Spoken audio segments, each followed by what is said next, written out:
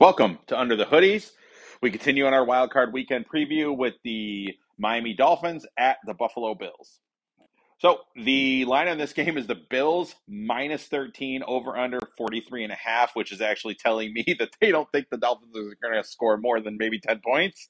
Um, it does look like at this moment as we speak, Skylar Thompson is going to be the starting quarterback for the Miami Dolphins. And I do think that it's going to be very, very difficult for the Miami Dolphins to move the ball. The weather in Buffalo is going to be yucky, to say the least. Very similar to what they played in a couple of weeks ago when Miami traveled here at the beginning of December.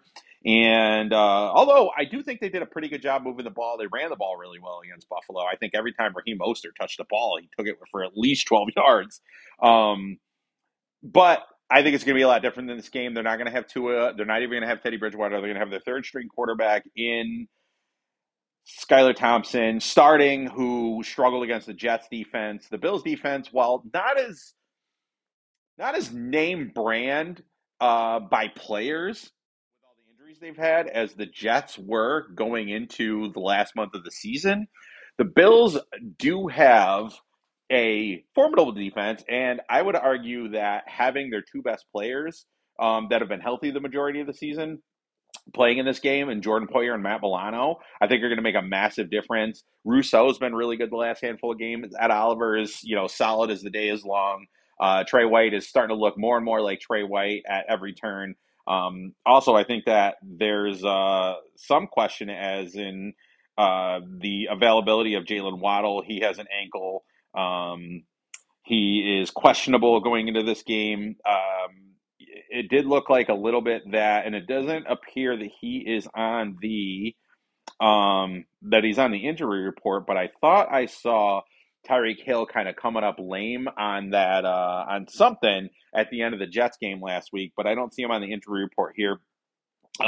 Their best left tackle, Terran Armstead, is also questionable with a toe injury. I do think the Bills will be able to get a pass rush on Skylar Thompson, confuse them. Again, terrible weather.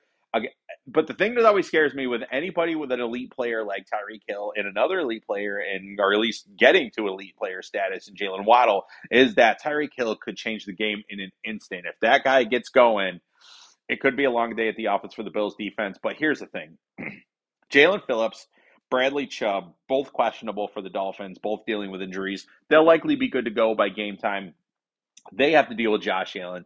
They have to deal with Stephon Diggs. They have to deal with Dawson Knox, who's been really good. I think he has 5 touchdowns in his last 6 games for the Bills. James Cook, for those who've been watching, James Cook has been a hell of a running back. Singletary, again, he's good when he's good. It's a weird way to say it, but he's good when he's good. Gabe Davis, we saw what he did in the playoffs last year, an absolute beast in the playoffs last year. A little bit of a concern in the regular season with his ability to separate and explode and kind of build on the playoffs he had, but was solid nonetheless. They did activate Micah Hyde and Jamison Crowder, the Bills, this week, but doesn't look like they're going to play in this game. They also are going to be with, Jordan Phillips is questionable. And obviously, not having Von Miller hurts, but it does look like Jordan Poyer and Jordan Phillips both questionable. But they're both going to play as far as I know. But I do think this is a blowout game. I actually wouldn't surprise me if the Bills don't cover the 13 points. I just think that Miami, again, Tyreek Hill is the only like shred of this game that's giving me a little bit of pause about fully hammering that 13 point spread. But you know what? Let's not smash it down. Let's give it a little tap. And we'll say that the Bills will cover and the Bills win 31-13. That is the score I'm looking at for that game. The over under 43.5 with weather.